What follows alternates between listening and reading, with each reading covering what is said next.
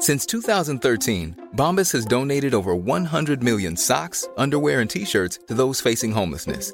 If we counted those on air, this ad would last over 1,157 days. But if we counted the time it takes to make a donation possible, it would take just a few clicks. Because every time you make a purchase, Bombas donates an item to someone who needs it. Go to bombas.com/ACAST and use code ACAST for 20% off your first purchase. That's bombas.com/ACAST, code ACAST.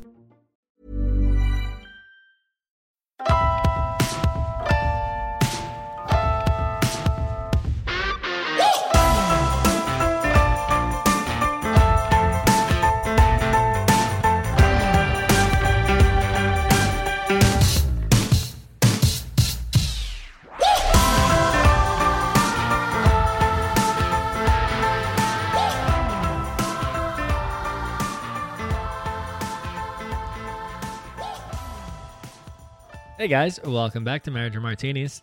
I'm Adam, and here's Danielle. Hi. I know I said last week about having fun editing the episode and the interviews. I kind of like having fun and doing these interviews. This one was fun too. I like talking to this guy, and I think you could tell from this interview I kind of had a little bit of fun here because I was talking more than I usually do, and I think you noticed that. I hope. Because you tell me I don't talk enough or ask enough questions? Well, you could benefit. I could too. Both of us could benefit so much. I know they do. We'll get into what executive coaching is, but they do it for adults. And you and I are like, we should be the poster. They need to hire us as their adult poster kids, poster boys, poster girls, poster people for their company because, oh my gosh, would we benefit from executive function coaching? Yeah. Just unfortunately, our kids need it too. So I have to decide. We could be the poster family. Poster family, yes. I feel like always in August, I get that like Sunday feeling, that Sunday feeling before you go back to the work week and you start to kind of get depressed and like feel like overwhelmed. Yes. I feel like all of August is that for me because I get this stressed feeling that I'm starting to think about fighting with the kids, about homework and all the extracurriculars and driving around and the like lack of motivation that I have to deal with the kids and all this stuff that I personally don't know how to teach them. And I have huge anxiety when August comes because I have to deal with you dealing with the kids. Precisely. And it drives me insane. Precisely. There's so much wrong with that statement, but we won't get into that now. But I first learned about Beyond Booksmart from somebody who was talking to me about our oldest daughter who, is so bright, not always quite as motivated as we would like her to be. And so she started working with a Beyond Booksmart coach, executive function coach, which has been incredible for her. And I just felt like it would be awesome to have the founder, Michael Delman, come on and talk to us about things that we can start doing to make this school year not like all the others, to make it better, less stressful, flow more easily and smoothly. And so he answers a ton of our questions and a ton of our listeners' questions about everything from homework to motivation to organization. And it's really helpful. During the past 12 years, Michael's team of experienced educators and clinicians have developed a system for coaching students and adults that is unrivaled, and they have over 375 tools and strategies that can be customized for each student's needs. And he also wrote the book, Your Kid's Gonna Be Okay, which we talk about during the episode. So I just feel like anything that we can do to make the school year, a little nicer for all of us, I'm down. I also wanted to throw in there, by the way, I think I had one of his favorite questions in there, and it was something that he had never even researched before, so I thought I was going to stump him a little bit, but man. Yes, it was an Adam original. He loved it, he tackled it, and he answered it. I was really impressed. I think he didn't know what to make of it at first, but it was a good question. It's a smart question. It was a very smart question. I give you so much credit. All right, so here's Michael Delman of Beyond Booksmart, and I think you're really going to get a lot of good information. Yeah, enjoy the conversation. So, hey, Michael. Hey, Danielle. Hey, Adam. Hey, how are you? Thanks so much for being with us tonight. Yeah, pleasure. I know you're really busy, and that I feel like now we're getting in the back to school mode, and I don't know how many parents out there feel like I do, but the second our school year starts the beginning of September, I know a lot of places start a lot earlier, but the second that August 1st date hits, I just start having such stress and such agita because I feel like the summer's almost over, even though there's a month left, and I'm starting to get the emails from schools and the supply lists and all this stuff, and I can no longer relax. Yeah, well, the anticipation of the homework and schedule and getting them ready and up in the morning. So it's the anticipation starts, a month too early. I was up in Portland, Oregon for a vacation last week, and there was a guy at the grocery store putting up a back to school supplies thing. I walked by him and I said, please, not yet. Yeah. I know. Just put it back. You give us another week. I mean, we're so not ready, but I get it. Yeah. Everyone's feeling the same. Not yet. Not today. Right. And I really do. I start to get that feeling of, because we have 3 kids. We have one starting high school this year, our daughter, and we have one starting middle school.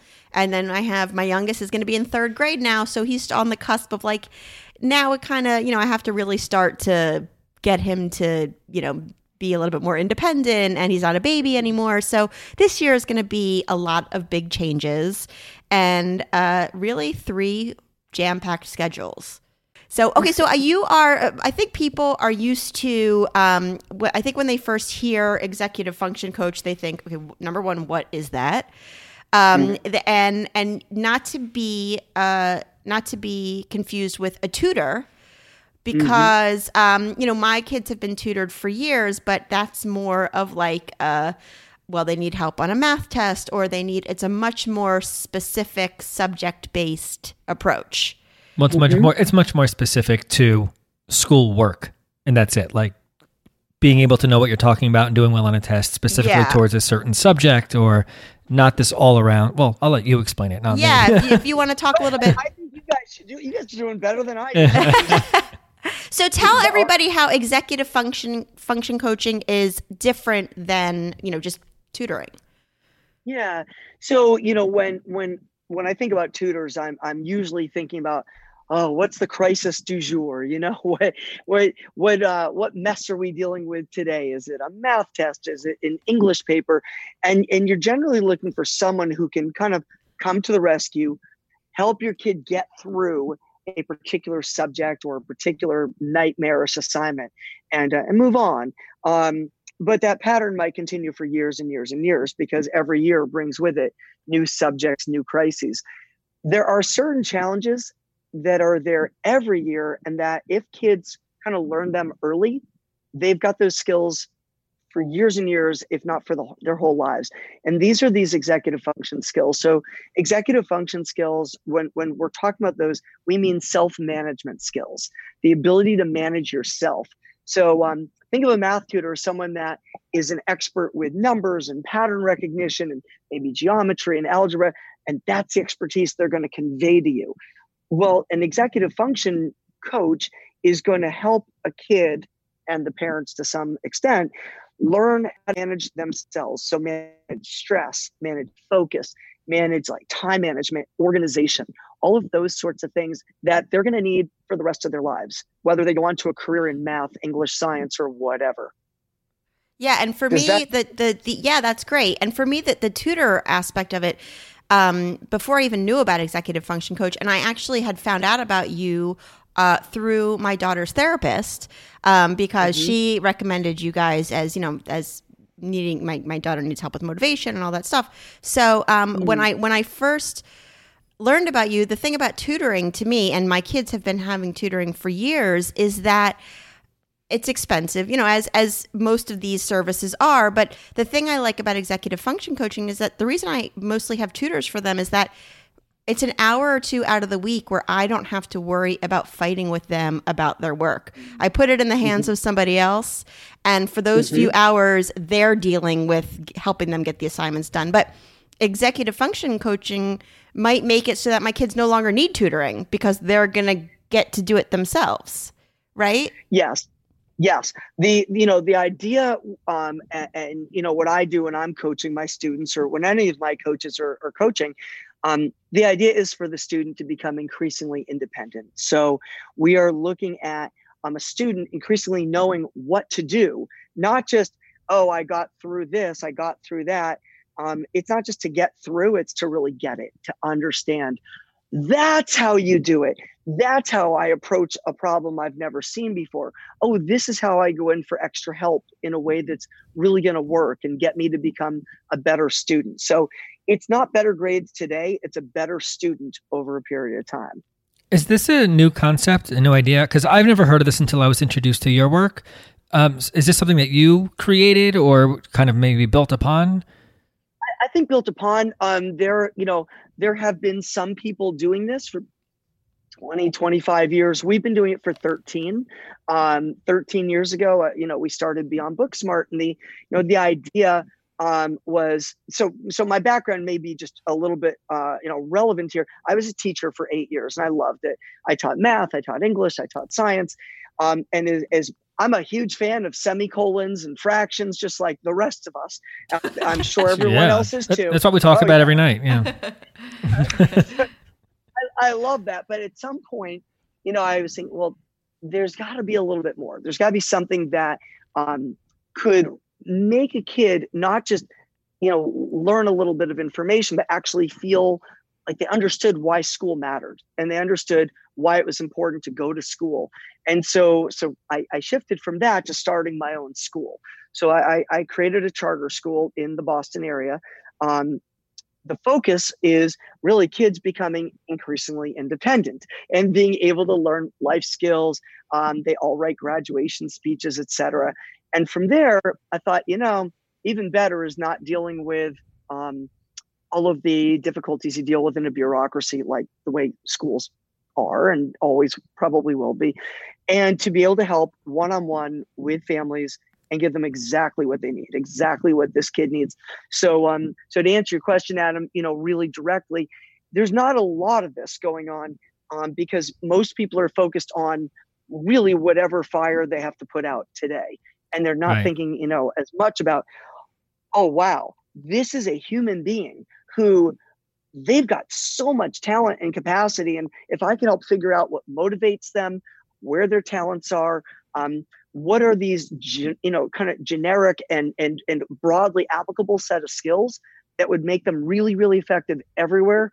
Yeah, that's what it would be. So that's why it's a passion for me. It's not just a job. Yeah, no, this sounds awesome. I mean, what a great concept. I wish we had this when we were growing up because we could have definitely used something like this. Yeah, absolutely. I could have. Yeah, right. Well, you said one thing, what you were just saying before, where you teach the why. Why is school important? Why do you need to learn yourself how to? And I'm not discounting tutors in any means, at all. Of course. What they do is incredible and extremely important, but it's more about teaching you how to do this thing and making you good at this thing. There's not the why behind it. It's not why are you doing it? Why am I doing this for you to show you how to do this? It's just here it is, do it and go get a good grade.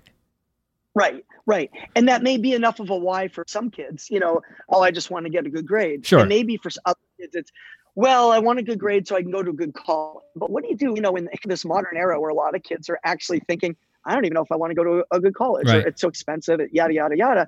I had a kid, I'm actually still working with him, but we had this breakthrough not too long ago because I asked him, what would it take for you to really want to do this work? And he said, well, there's probably nothing that would make me want to do it because I don't really see the point of learning it. And I said, all right, what do you have any future ambitions? He said, yeah, I'd like to, start my own computer consulting business and design video games. A lot of kids, I want to design the next big Fortnite or whatever. Mm-hmm. And so I said, okay, that's interesting. You'll go to college to learn some of those skills. And he said, oh no, I don't need to go to college. I'm just going to start my own business with a few good friends. I said, oh, okay. Have you ever done that before? Have you ever started your own business? And he said, well, no. And I said, I've done that. And he said, yeah. And I said, you know what skills it takes? He said, don't tell me it takes algebra. don't tell me it takes history and biology because it's not true. I said, no, but it does take doing things that you don't like to do for long periods of time. Mm-hmm. Right. It does take being able to juggle a whole bunch of balls, some of which are ones that you're really good with and others are really challenging. I mean, do you think it's going to be all just kind of figuring out the game interface and the user interface?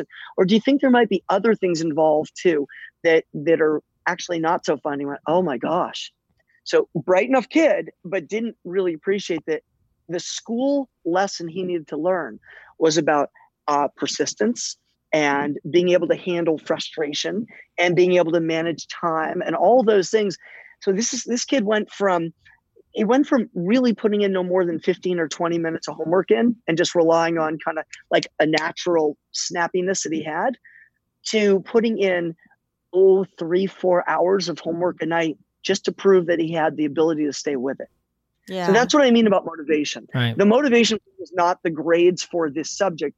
It was proving to himself that, okay, I'm tough enough to be successful. That was his motivation. I think a lot of parents think, when we think about our kids in this scenario, we say, well, we just don't have naturally motivated kids, because there are children out there. I do have friends whose kids come home and they just do their homework and they don't have to be asked. And I'm like, oh my God, that would never happen in our household. That is just not the way my kids are, or how I would say they're hardwired, or, they just, or maybe it's that Adam and I aren't even like that. So it's hard for where are our kids learning it from? Would you say to parents out there that pretty much every kid has the potential or that can absolutely become an independent, self-motivated kid with the right steps? Yeah, I mean, there, with rare exceptions of major brain injuries and things like that, sure. So, when I was writing my book, I dedicated the entire first chapter to the topic of motivation because parents ask about that so much. And we all think about, why doesn't my kid get out and practice soccer a little bit more if she wants to be on the varsity team? Mm-hmm. Like, that's my own daughter. And the reason is she's super motivated to be on the varsity swimming team, which she's great at. And for soccer, she'll be okay with JV or varsity. So I get it. When kids come home from school, some of them simply do just want to get down to business, get the work done. If you're looking for how do you get your kid to a place like that, I mean, there's kind of two levels of answers. The first level is, how do you just get them to do it and get the job done? And then the other is, how do you get them to want to do it? So do you want me to kind of explain the difference between those two? Is that sure? Yeah. I mean, I think that was one of the, when I put questions out to our audience, the number one thing was, how do I just get my kid to do it? I'm tired of screaming. I'm tired of fighting. I'm tired of making him think that, I'm this like hostile parent who, that's not, I just want them to do their damn work. It's, that's it. And it seems simple enough but it's really complicated. It is complicated. I think, obviously it depends on the age of the kid. So there's an age where, most kids will do it, work's not over their heads. They're not completely confused. They'll do it because they're in 4th grade and mom or dad asks them to, and they want to please. And then they hit maybe 6th or maybe it's 7th grade for some. And that changes because if they're doing it, they're not going to do it to make mom and dad happy. Mm-hmm. They're going to do it because they don't want to get in trouble at school. That might motivate. It might be because they like looking smart. It might be because they actually enjoy the work.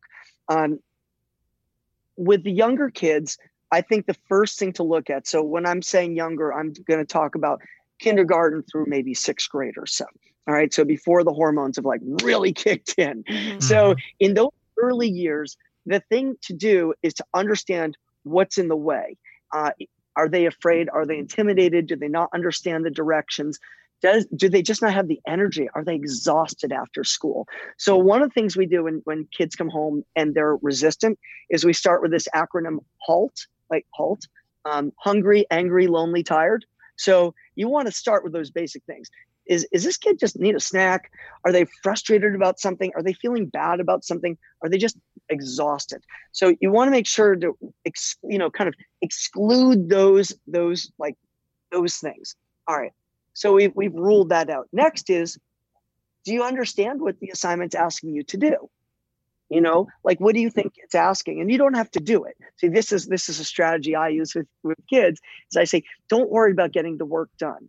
Just tell me what you think it's going to, ask you to do. And then we could figure out when you'll do it or if you'll do it, but let's make sure you understand it.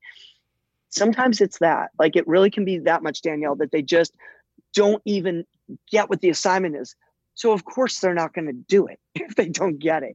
All right. So now we've checked off that they're not hungry, angry, lonely, tired. They understand it. Maybe they're just overwhelmed. They do understand it. They really understand it. It's just, holy moly, that is too much. I can't do it. That's hey guys, can we go jog? You two mind going for a jog with me? I'd really like to I really think this would be important for you. We're going to go about, say, 10 or 15 miles. Sound good? Well, no, that Right. doesn't sound good at all. I just, especially think about it from a kid's perspective, right? They just went to school for the day. They didn't get paid, but that's their job. And now they come home and they have a second unpaid job.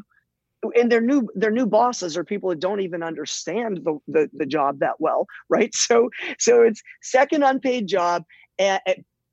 So I'm not saying pay them. What I am saying is we are a little bit of, I think some of us would if it would work.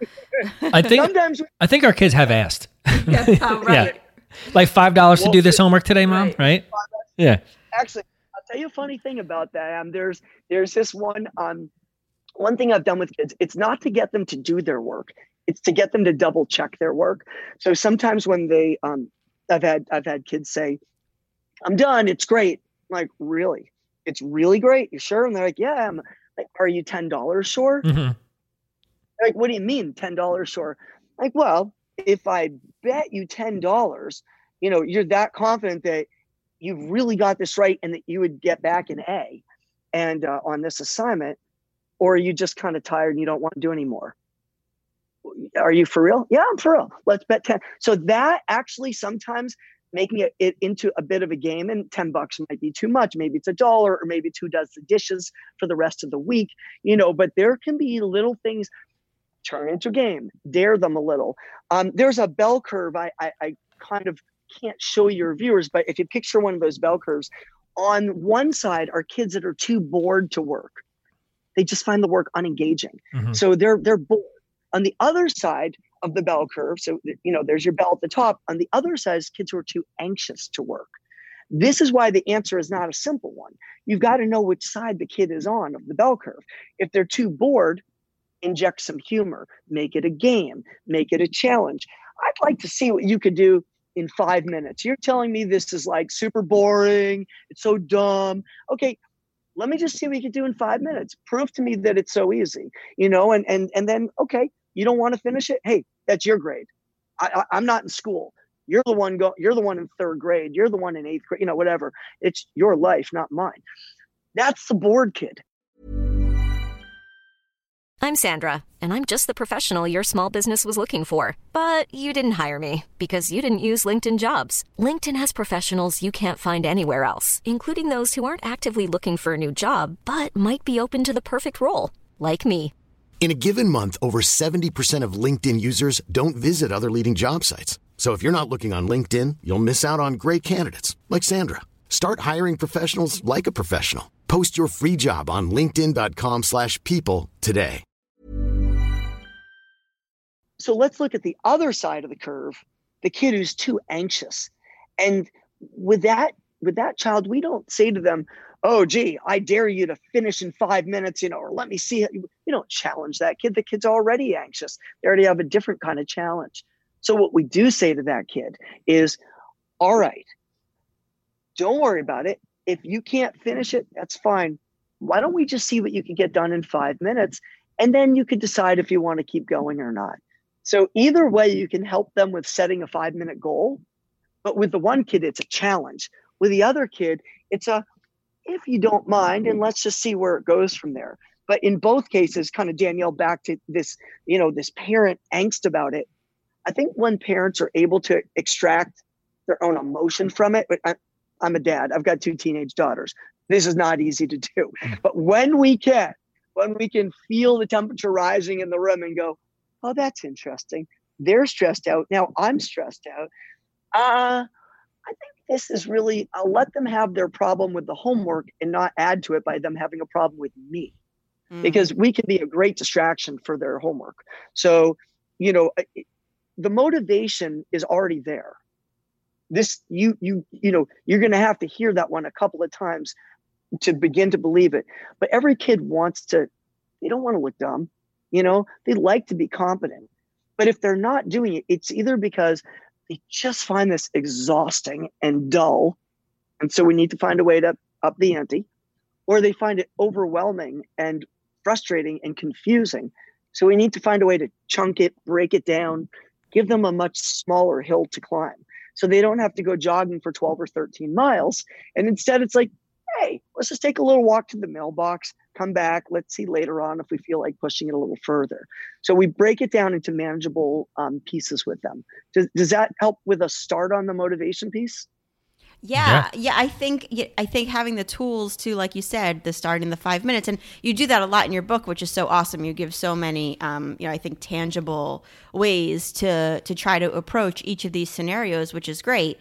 I think we lose our temper so quickly and everything because it's such a frustrating situation, and I'm really guilty of it. I always, it gets to a certain point where just do your homework. But it's the same thing. Like I always say I'm always telling my kids, put your stuff away, but put your shoes away or your this away. Well, if they don't know where away is, then that doesn't really make it, and so oftentimes it's like, okay, well, you need to have the actual place where they know that away is. So like you're saying here, you could say to your kid as much as you want, you need to do your work. But like you're saying, there might be, you need to get what is the root of why they aren't doing it. It's, and work from there. And I think that's smart. Well, I really appreciate it. And one more, I think parents deserve a little bit of empathy too. We're trying our best. And part of the frustration for us is how predictable the problems are. Like, oh my gosh, we're going to deal with this stupid thing about putting things away again. Don't they just want to get it done? And so we don't have to have this battle every day, or don't they just want to do their homework so we don't have to have another battle, another, aggravating conversation? Don't they want that? Don't they see how much easier it would be if they just did what I'm asking them to do? And the answer is, yes, they would like that too. Right. But it's hard. It's hard for us to be the adult in the room when it seems so simple. Why don't they do it? Why can't they just do it? I do think that defining it for the kids is good. Even better, one step further, is having the kids define it for themselves. So when it comes to like putting things away or having, a clean room or a neat backpack, it's really great if we can say, I'm going to neaten this up for you and in the future, keep it clean. That's kind of nice. But it's even better if we can say, so, I've been thinking about your room and I'd like it to be neater. Do you have any idea what it is that I mean by that? Like what? I don't know. You probably mean make my bed. Okay. Anything else? Clothes off the floor? Yeah. Maybe 1 or 2 more things. I don't know. I don't know anything else. All right. Well, I'm going to leave it at that for now. How about this? How about we make a deal that the only 2 things you need to do right now, make your bed and take the clothes off the floor. Those are the 2 things you named. That's a good start. And so, we build on that. We start with these small wins, but that's an easy win because they've named it. They've noticed it. Now, if they say nothing, then it might be, all right, well, here's what we're going to do because they may just be obstinate and not want to name anything. So, because they may know where you're going. Right. So you say, all right, tell you what, smarty pants, I'm going to do one thing in here and you just have to watch me and you get to watch me clean your room. Really? Yeah, I'll clean your room. And you just do this one thing. You make the bed. You say, what do you think? I don't know. It still looks messy, but because it's good enough for you. Great.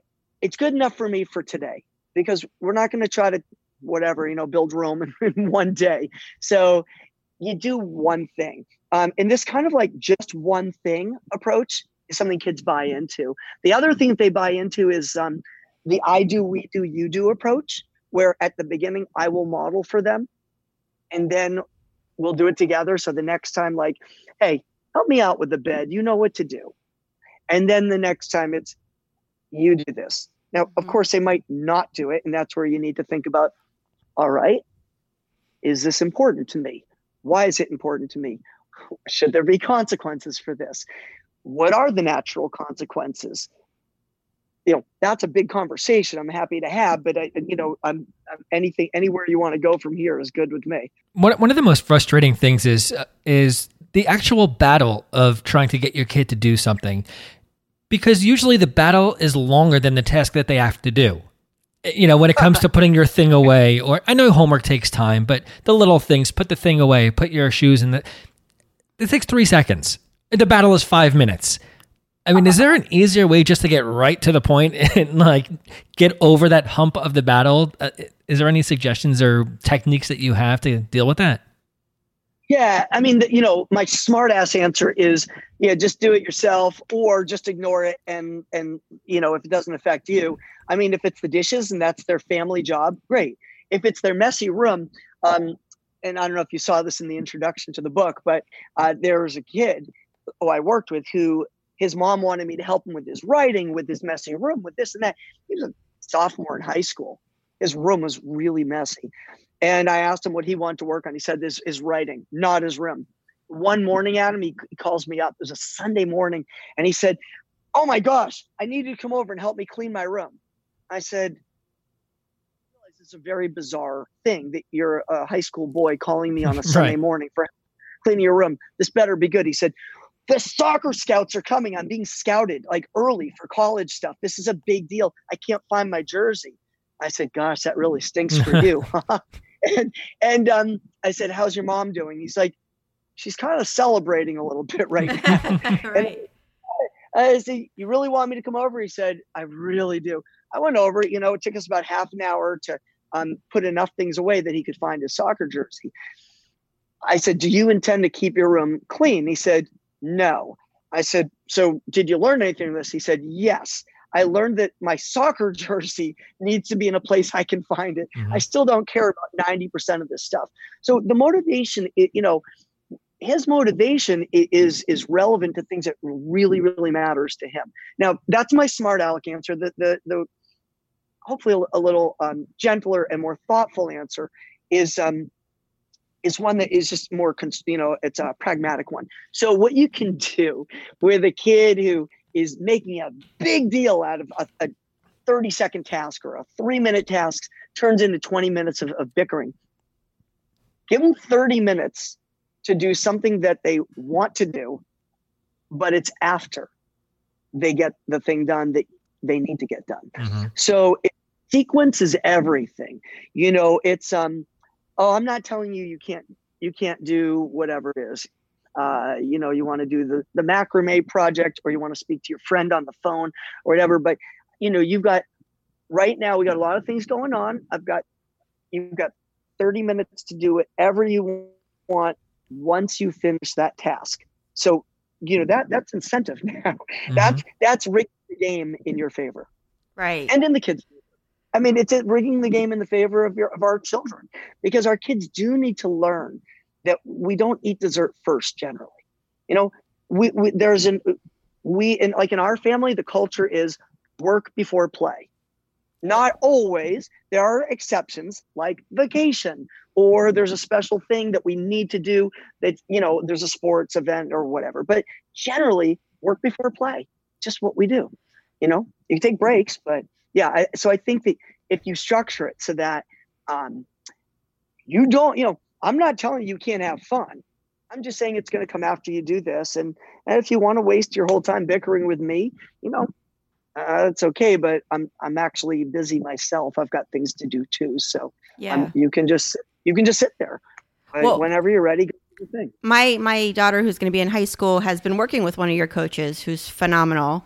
And one of the things that she was teaching her about, which is something actually that I'm going to apply to my own life, is about, so my daughter has a tendency to procrastinate, as I think a lot of kids do. And I think what she's really procrastinating about is that ultimately when she starts her work, there's going to be something there that she doesn't want to do. You know, maybe half of her homework or 3/4 of her homework isn't so bad. It's this one thing. And your coach taught Mia about eating the frog. So that you eat the frog first, right? You do the thing first and get it out of the way. And I need to do that too, because a lot of the times what I'm procrastinating about in my own life is this, I have 10 little things and then there's this one huge thing that is bothering me. But I like the idea of eating the frog and getting that thing done, you know, first. And then the rest of the night isn't as stressful because the most important thing is done and those other tasks don't seem so terrible. Yeah, I love that. So eat the frog is a great thing. You know, we didn't invent it of eat the frog first, but it is a great metaphor. And there's an app that I recommend, one that I use. It's called One Big Thing. And it's got it, you know, on your phone, there's this large section that says big thing. And then there are 3 below that say little thing. And then below that, very small lines that say, I might do this. So right. If you could put your one big thing at the top, then you're setting it up so that visually it is smacking you straight in the face all day long. And you get it done first. There was a kid I was working with who he avoided his homework over the weekend. And when I saw him on Monday, I said, how'd it go with the homework? He said, not good. I said, what happened? He said, I didn't do it. And now I'm in trouble. I said, well, what's the trouble? He said, well, now I lost half credit already and I still have to do it. I said, any other downsides? He said, yeah, but now my parents are mad at me and I was irresponsible. Anything else? Yeah, it's like, I'm that kid who like never does what he's supposed to do. And I said, but did you think about it during the weekend or did you just enjoy it? He said, no, I thought about it. I said, well, how often? He said, like 30 times. Right. Like all weekend long. So, you know, I said, well, that's actually the as big a consequence as any of the others. Sure, your parents can judge you. Your teacher can judge you. Yeah, you're going to feel guilty. But really, it's like your weekend, you weren't free. But if you just done that thing Friday afternoon, just got, how much work was it? He said, like 20 or 30 minutes. Yeah. All right. That's the choice you made. You know, you're gonna give up a whole weekend because you just can't stomach doing it for 20 or 30 minutes. So yeah, eat that frog. Get it done. And I think all of us, we all have that. It's not just a kid thing. It's I do that all the time. You know, I sit there and look at a pile of laundry and I'm like, oh, I got to get to that later. And then I'm just constantly thinking of it. And if I just, you know, did it and got it out of the way. Yeah. I try to tune in with that stuff to physically how I'm feeling, Danielle. Like actually like in my body, like how I'm feeling, because I actually get a certain discomfort, like actually that I can feel when I know I'm avoiding something. I can keep avoiding it, but I'm not going to feel better like till it's done. Totally. So, you know, or at least I have a plan for it. So I think that's one thing that parents can do. And of course, as we model it, we're more able to convince our kids. Yeah, no, definitely. I want to talk a little bit about extracurricular activities because I think another part of everything, and I don't know if this is where everybody lives or this is just a suburban New Jersey thing. I'm not really sure. But the overscheduling of, you know, and to the point where I think as parents, we feel the pressure because everybody's kids are doing 1,000 activities. And if your kid isn't on the travel baseball and the rec baseball and the school baseball, then, you know, somehow he's not going to keep up with the other kids. And it's a big problem. And I think we're over scheduling our kids so much and sacrificing our time so much.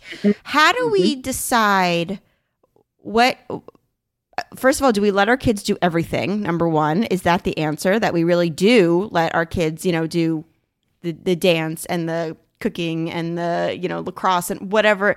Or are we supposed to sit them down like my parents used to do and say that, you're choosing one thing or you're choosing two things and that's it? So I'd answer it in two stages. I think there's a great time in a kid's life to expose them to a lot so they kind of know what's out there and they can make an informed decision. So, the younger they are, they get to try out Chinese class and they get to try out, lacrosse or soccer or whatever. But as they get older, I think it's increasingly important for them to make decisions. They'll have to in high school. You can't play every sport, for example. And you get, the demands of each activity get to be, rather significant. So having been through this with a couple of kids, one thing that I did with my kids was to create a priorities matrix. It's not that complicated. I think I can explain it by voice, but it is in the book, but it's just a grid. And the grid on one axis, you put down like the 5 activities that they want to do, tap dance and cello and Hebrew school or whatever it is, all these things. And then you do the same across and you have these activities and they have to choose for each of the two. You match them up. You say, all right, if you had to choose between cello and tap class, what would it be? They're like, you had to choose. Okay. And they, I guess it's tap dancing. And boom, boom, boom, boom, boom. You do that for every one of these pairs. It's just a little matrix. And then you count out the number of wins for each activity.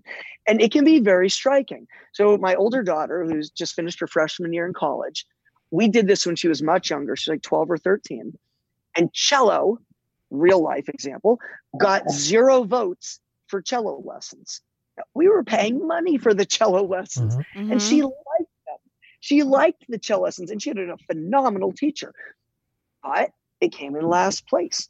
And so we weren't going to do that and jazz and contemporary and ballet and all whatever else she does for dance. So cello lost out. She still played in the whatever you call it, the orchestra with the group, but she didn't get the private lessons. Right. That's okay. We can be mediocre at some things. In fact, we probably should be below average at some things, but just participate, because it's fun. Yeah. And then there are other things where being average is fine. And then maybe there are 1 or 2 things where we really invest our energies and we're really good at it because we found that's the intersection of our talent and our passion. So, she's found her stuff. She's got her passion. She's got her major in college is musical theater. That's and it's really impressive what she's gotten to already, but she wouldn't have done that if she did everything. Mm-hmm. She would have been kind of like, whatever, pretty okay at a whole bunch of things.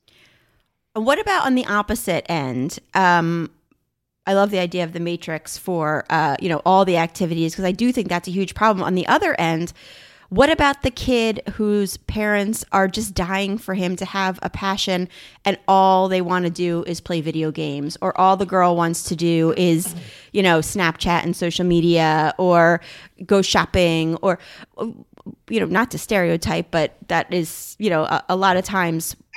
There's a lot of truth to the stereotypes and, they are stereotypes. I get it. Sometimes it is awakening kind of a sleeping giant, finding what the kid's interested in. I had one mom say to me, and I know you're into ultimate Frisbee. It's one of my addictions. That's probably my biggest addiction. And so I said, that's nice. Is he into that? She said, well, I don't know. Could you convince him to try it though? So I sit down with a kid and I said, he and I have a good relationship. I said, your mom wants me to get you to do an extracurricular. Are you interested? He said, probably not. And I said, I know you, and he's big into gaming. So, right. Fits your stereotype. And I said, look, she wants me to get you to think about ultimate Frisbee. That's my thing. He's like, yeah, it's cool. I said, does it interest you? No. that's totally cool. It's not for everybody. Is there something that interests you though? It could be really weird. I don't care what it is, but something that would involve, I don't know, people and not just video games, but something else. And he looks around, and he conspiratorial look at me, and he goes, improv comedy. I said, improv comedy? That's really cool. Does your high school have a club or something? And he goes, no, I can't join it. And I said, no, you couldn't join it, could you? But that means there's an opportunity for someone to start one. He started the improv club at his high school. Wow. This is a kid who's like all about, video games and whatever. He started an improv club. And he's not a particularly, outgoing kid. He's somewhat introverted, but he did it. And 30 kids signed up for it at the club, sign up thing. Yeah. So, but you don't get that if you think you know what your kid needs to do and you don't respect their sovereignty, then, we end up like, you need to do this, you need to do that. I don't know. Does my kid need to be a great soccer player? I don't know, probably not, but it is good to get them out there trying things. I do think it's good to try to figure out what it is. And maybe they won't tell us, but they'll tell that cool aunt or that cool uncle or someone, Right. they'll like, secret, let them know what their secret passion is. It isn't just Snapchat or Fortnite, Well, should we as parents kind of change our ideas of what extracurricular activities are? Because those are changing too. Like when we were younger, playing video games was just like a dumb waste of time kind of thing. But now it's a sport. It's on ESPN. I mean, it's like the next level of what's coming as sports. So, people are making money doing it. People are making money, on social media, on YouTube, like they're businesses. They're not just a waste of time anymore. So do we need to kind of expand our horizons with the times and maybe change our attitude a little bit?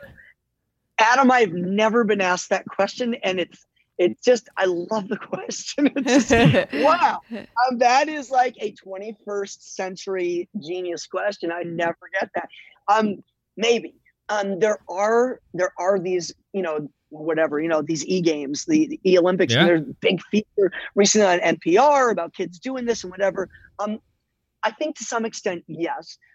There's definitely a little bit of that. I mean, let me take an in-between example, an easy example, like robotics. That's something we could probably all agree. That's pretty cool. Yeah. Like that requires programming. And say, okay, one step further. What about coding? To create your own video games. I think at this point, more and more adults would say, that's okay. You're creating something. We just don't love the idea of the kid being a consumer and passive and just sitting there and like trying to, figure out the games and these role-playing games and multiplayer games, etc. I know a guy in my town he's kind of a world famous poker player. Like he wins a lot of money. And this guy, he went to Harvard and he's got every freaking credential you can imagine. And he could have done a whole bunch of things, but he chose poker and he's really good at it. And he brings home the bacon with that. Although his wife brings home money as a doctor as well. But I don't judge if that's something that has some potential, realistic potential. You just know how like kids used to always say like, I'm going to be a professional basketball player. What's your plan B? Like kids like me, like these little 5'5" guys are like, you're probably not going to be a pro. So I think that it's okay to say, you should work on that. In fact, I think if you give it a bit of a blessing, you say you can work on that. But you also need to make sure that you have certain other skills. And so I can speak to my own daughter's experience. Hey, it's Paige DeSorbo from Giggly Squad. High quality fashion without the price tag. Say hello to Quince. I'm snagging high-end essentials like cozy cashmere sweaters, sleek leather jackets, fine jewelry, and so much more. With Quince being 50 to 80% less than similar brands. And they partner with factories that prioritize safe, ethical, and responsible manufacturing. I love that. Luxury quality within reach. Go to quince.com/style to get free shipping and 365-day returns on your next order. Quince.com/style. My own daughter always knew she wanted musical theater. And that's not an easy way to make a living by hoping you'll make it on Broadway. Even if you do get there, you might not make enough to support yourself. Never mind pay off college debts, or travel to Canada, once every 5 years. It's just not that easy. In high school, she went to an arts high school where she worked very hard and had some great roles, really great roles. But she also did great in math and science and, worked hard in all of her subjects. I think it's always good to have that backup. And that's a good message for kids. Pursue your passion, but also make sure that you've put in the effort elsewhere too, so that you have options. To me, that's how I personally would handle it. Right. Like maybe instead of coming down so hard on our kids about the video games, if we showed an interest, then they would be more open to, rather than just being like, that's dumb. Well, okay, let's sit down, show me how to play this game, or I want to see, what you've learned or whatever. And now you need, now let's do something else. Yeah, absolutely. Like sometimes what you find out, Danielle, is there's actually some real talent involved.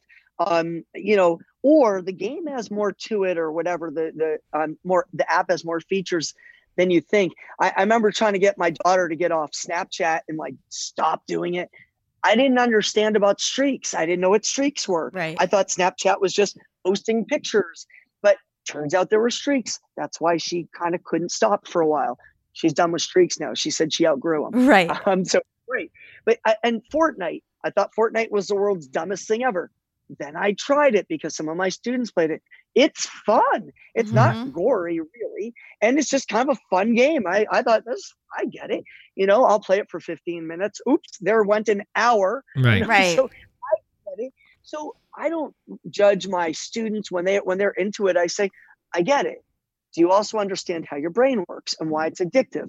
And how if you play, you're so depleted and your adrenals worked up and your cortisol levels are high, and you're so depleted that the thing your body craves is another hit. Yeah. That's what's going on.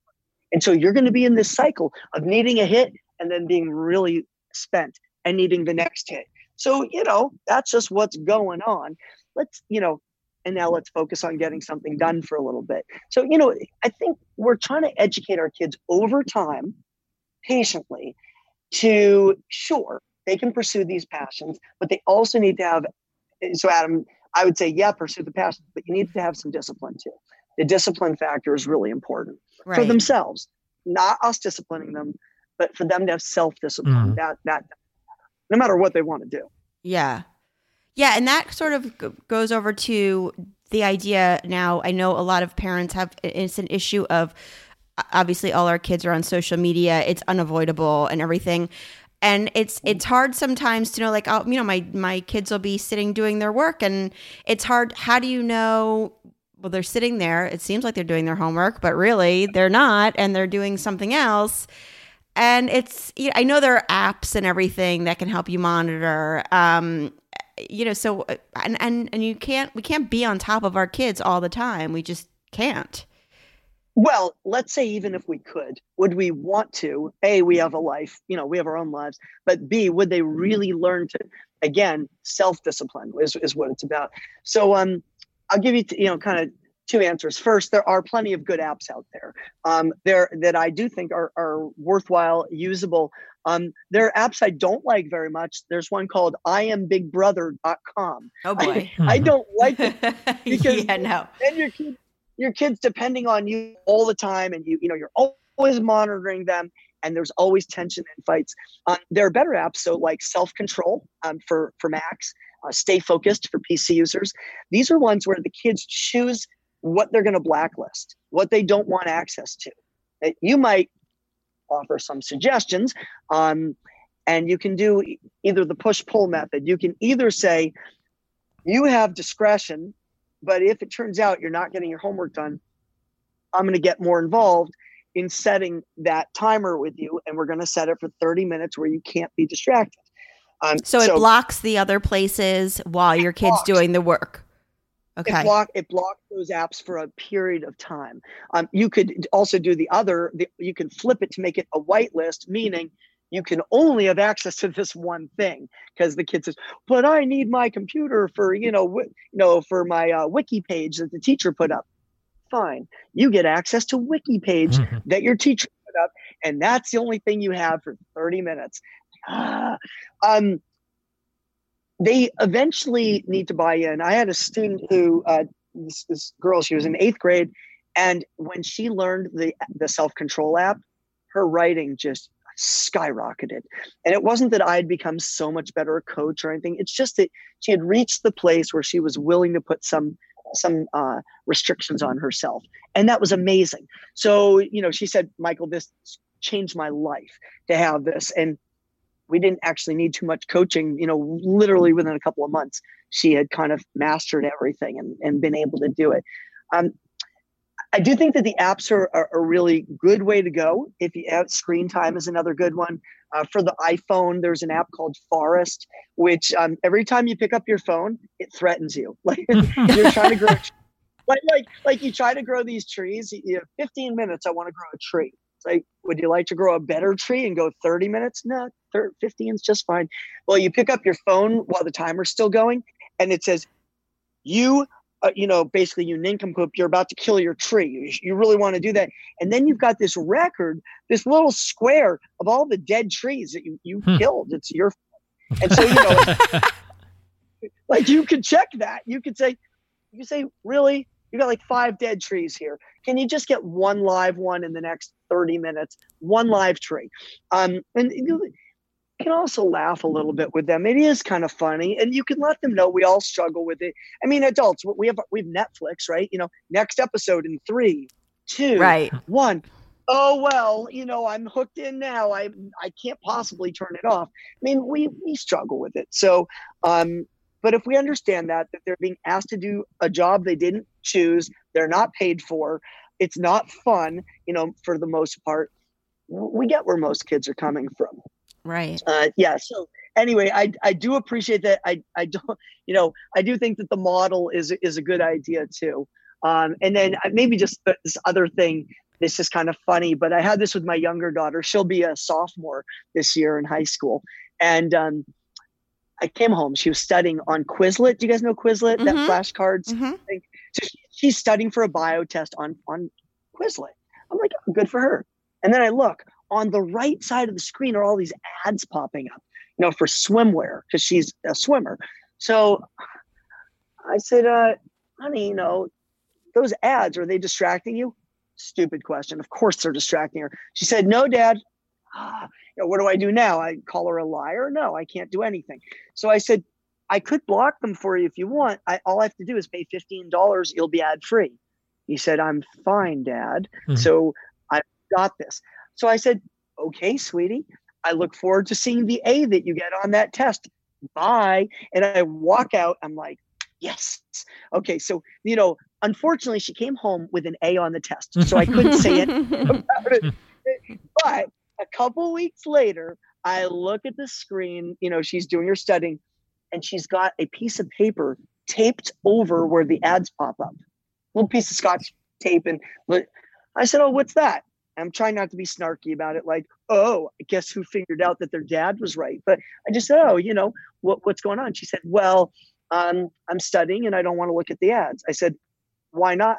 And she said, well, Dad, this test is harder. That's why. So, okay. So she knew. Yeah. Right? Now, do all kids have that ability to know and so forth? No, but if I had forced her the first time, no ads ever, say she had gotten a C on the test instead of the A, opportunity to learn. Everything is an opportunity to learn. Anyway, I said, well, good job. And you saved me the $15. So let me give you 5 of that. And she said, well, how about the other 10, Dad? Right. Exactly. Anyway. One more thing, definitely about with going back to school and everything that I know was a big question, and for us too, is the kid who is constantly forgetting things, unorganized. My daughter would come home a lot and, I'd say to her, is your homework done? Did you do it all? Yes, yes. And then the next day, because now you can see every grade, it pops up as soon as they get it on, Google Classroom and all this stuff. I would see that there was an assignment missing. And she said, well, I thought I had it all done. I thought I knew, but it turns out that I didn't check or I didn't. I think that happens a lot. And there are those kids who it's just a constant. It's so frustrating, and they forget books at home and books at school, and it's really you can't. How do you get an A when you don't have the assignment? So she has access to the assignments at home through the online portal or whatever, right? But she doesn't have the materials. She doesn't have the materials, right? Yeah, she either doesn't have the materials, or she just didn't check the assignments, or she didn't, and as a parent, you say to yourself a little bit, some of us aren't even technologically enough savvy enough to know that they're where they're checking or and if we do, like you said, we don't want to be on top of them all the time. We can't be on top of them all the time. What are some skills that we can give them, or some tips for us to help them not do that anymore? First question, and I hate to bring us back to the very beginning, but is the motivation question. Does she want to do well? Does she feel, is it just, because, it's important. How old is she? And is it a matter of, I don't remember to write it down, I don't write it down accurately, or I just don't want to do it? Do you have a sense of that? Yeah, I think she wants to do well. I think that she, could be a little it's scattered all over the place, maybe not as organized as she should be. And I think she's, I always say, I'm like, you're doing a disservice to yourself. And, when she does well in school, when she has the assignments. Okay. But I hear this a lot from parents is, my kid, they lose everything. They can't keep it together. Mm-hmm. So, a couple of things depending on, tell me what grade she's going into? 9th. She's going to 9th grade? Yeah. So she definitely wants to, she definitely wants to get this right now. Yeah. I mean, this is absolutely this happens also for lots of younger kids too. And sometimes older, but 9th grade definitely wants to get it right. Absolutely. So, okay. So the first thing is, does she have any system that could work for her for capturing the assignments? So the first thing is to find out, is the online structure that the school uses 100% reliable? I had a kid who did not want to work with me because he said, because my parents are going to make me use that assignment notebook and I don't want to. I was like, well, what's wrong with an assignment notebook? He said, everything's online. I don't need to write it down. And I was like, every subject? He said, well, not English, but otherwise, yes. I said, all right, so what do you do for English? He said, well, I write that one down. So first we got to find out on the kind of the homework chain, like there's this whole sequence, like 21 items, like what you need to do to get your homework done right. But the first one is capturing the assignments. So if it's already captured at school, then, it's going to be online. You've removed one barrier, but it doesn't remove the barrier of having the stuff that you need at home. So she may need to, at the beginning, and this is going to feel frustrating to her, and that's good. So, but the frustrating thing that she's going to need to do at the beginning, probably to have the teacher's initial an assignment book. Right. And that's going to feel pretty embarrassing and stupid, but she can do it somewhat discreetly. No, you have two ways to go. One is not make her start that way, but if she gets behind on assignments after 2 weeks, you need to put this into play. Have her just have the teacher give an initial. Yep, she's got the right assignment. That eliminates, at least she doesn't know what it is at the end of the day. She get her books. If the other way to do it is to just start the year that way, and then if the assignments are going well, remove that support so she can earn her way out of that. Great, you got the assignments great for the first 2 weeks. We can drop this thing. And you could let her choose. Which way would you like to go, honey? Would you like it to be, where you start off using the support, drop it if you earn your way out? or that you don't use it, but then we need to put it in so I think giving older kids, and by older, I mean like 5th grade up, giving them that choice is a powerful thing, because the damage isn't going to be too great in 2 weeks. It's enough. But all right, so let's say either way, let's say she's got the teacher's signature. Great, we've got that now. What you need to include in that space for, say, English language arts or math or whatever it is a little section for things I need. So picture, like a horizontal, box for English, and it says read pages whatever. Well, obviously what's going to be next to that is Romeo and Juliet or whatever it is, or it's, physics, do problems, whatever. And then it's textbook, and boom, you've got that. I would just say there's one caveat to this, which is there are kids who might have an IEP or a 504 plan or some sort of, special needs, that it's really better to have 2 sets of books. Right. And the district, for a kid who has that accommodation, the district can provide that. They won't want to, they may be difficult about it, but for some kids, lugging those books back and forth every day, not to mention it's killing their spines, but it may be too much for them. They may not have time and the organizational skills to get it together before the bell and make the bus. So it may be at the beginning, if it's your kid or someone who's listening to this, whose child really struggles, they may need a little bit of support at the beginning, as in a ride home, or as in a teacher that will help them to, review that at the end of the day if they have an IEP or a 504 for that. But for most kids, I'd say having the actual materials that they're going to need for each subject written down and approved by the teacher, that is a way to do it. And then when they come home, you can check that and say, okay, show me, again, 2 weeks of showing me that you've got everything, and then I back off. Or 2 weeks if I'm not involved. And then if it isn't going well, and I'll check in after 2 weeks, then I do need to get involved. So, we always want to wean the support, but we may need to provide a bit more at the beginning, because that just might be what that particular child needs at the start. Right. Danielle, what are your thoughts on that? Yeah, I mean, I think I like the idea of having her write down everything she needs for that assignment, because sometimes just knowing the assignment doesn't always, or, she'll get home and then she'll be like, oh, I thought it was going to be online, but it's not. It turns out I was supposed to. So that is part of the, part of it also is that she just needs to, have an idea of what she needs for the assignment. So that makes total sense. It is frustrating for a 9th grader to get a teacher signature, but it's not that uncommon. It does happen. It can be done very, discreetly. But the problem is sometimes the teacher will write it on the upper left-hand side of the board every day, and they post it 3 days out of 5 or whatever, but they expect the kids to write it down too. And so on the day where the teacher didn't post it online, that kid who didn't write it also is now in bad shape. So we should probably be having our kids write down their assignments, not just rely on. I would say that, certainly to start any school year, at the start of the year, assume your teacher is not perfect. And this is, say it to your children. Your teachers, they may be wonderful, caring people, but they may make mistakes at times. They may not always post the assignment.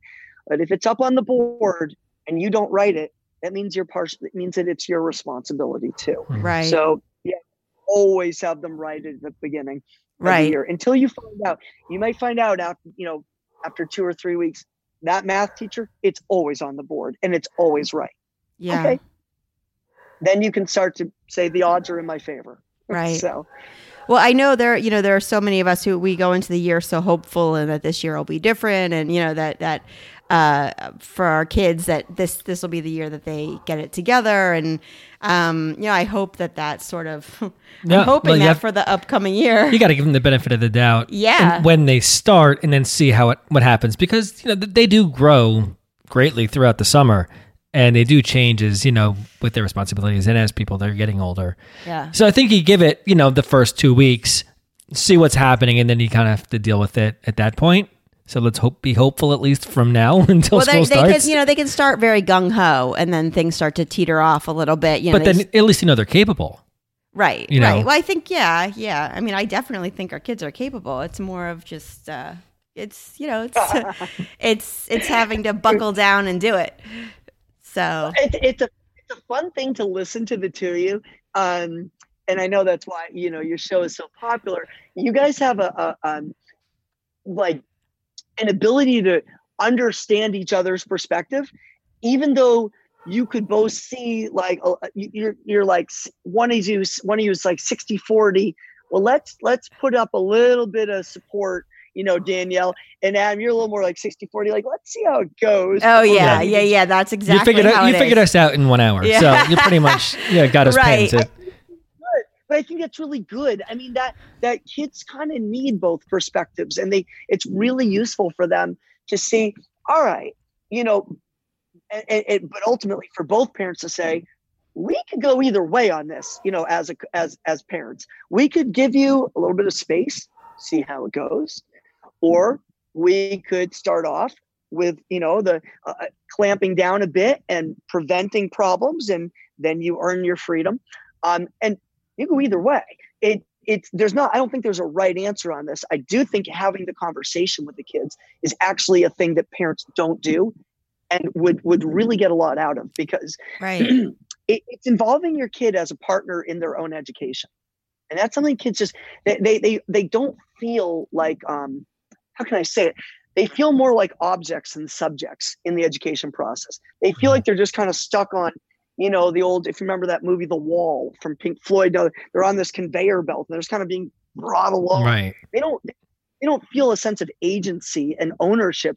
It's like school's something that happens to you. It's not something that I make decisions about. I think it's really great to, even before the school year starts, to ask them, what are your goals this year? What are the things you're worried about? What would it take for you to ask us for help? What would it take for you to say, I probably need to see that teacher and kind of do, figure out what's going on here, and what would be your idea of success and make you feel really good.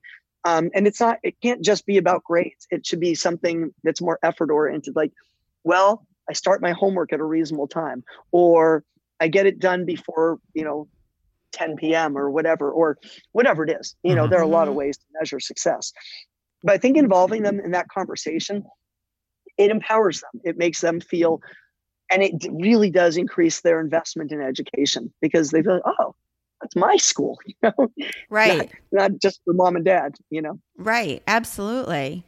Well, thank you so much for, there's so much valuable information, and your book is Your Kid's Gonna Be Okay, which I love the title, because we do all worry about that. And everyone should check out Beyond Booksmart, because really, I do think that and for adults too. It's not just kids, right? Adults too. Workforce. Yeah. It can be tough when you're in college or you're transitioning to a new job, just to, oh my gosh, how do I manage all the competing demands and all that? So absolutely. Yeah. Right.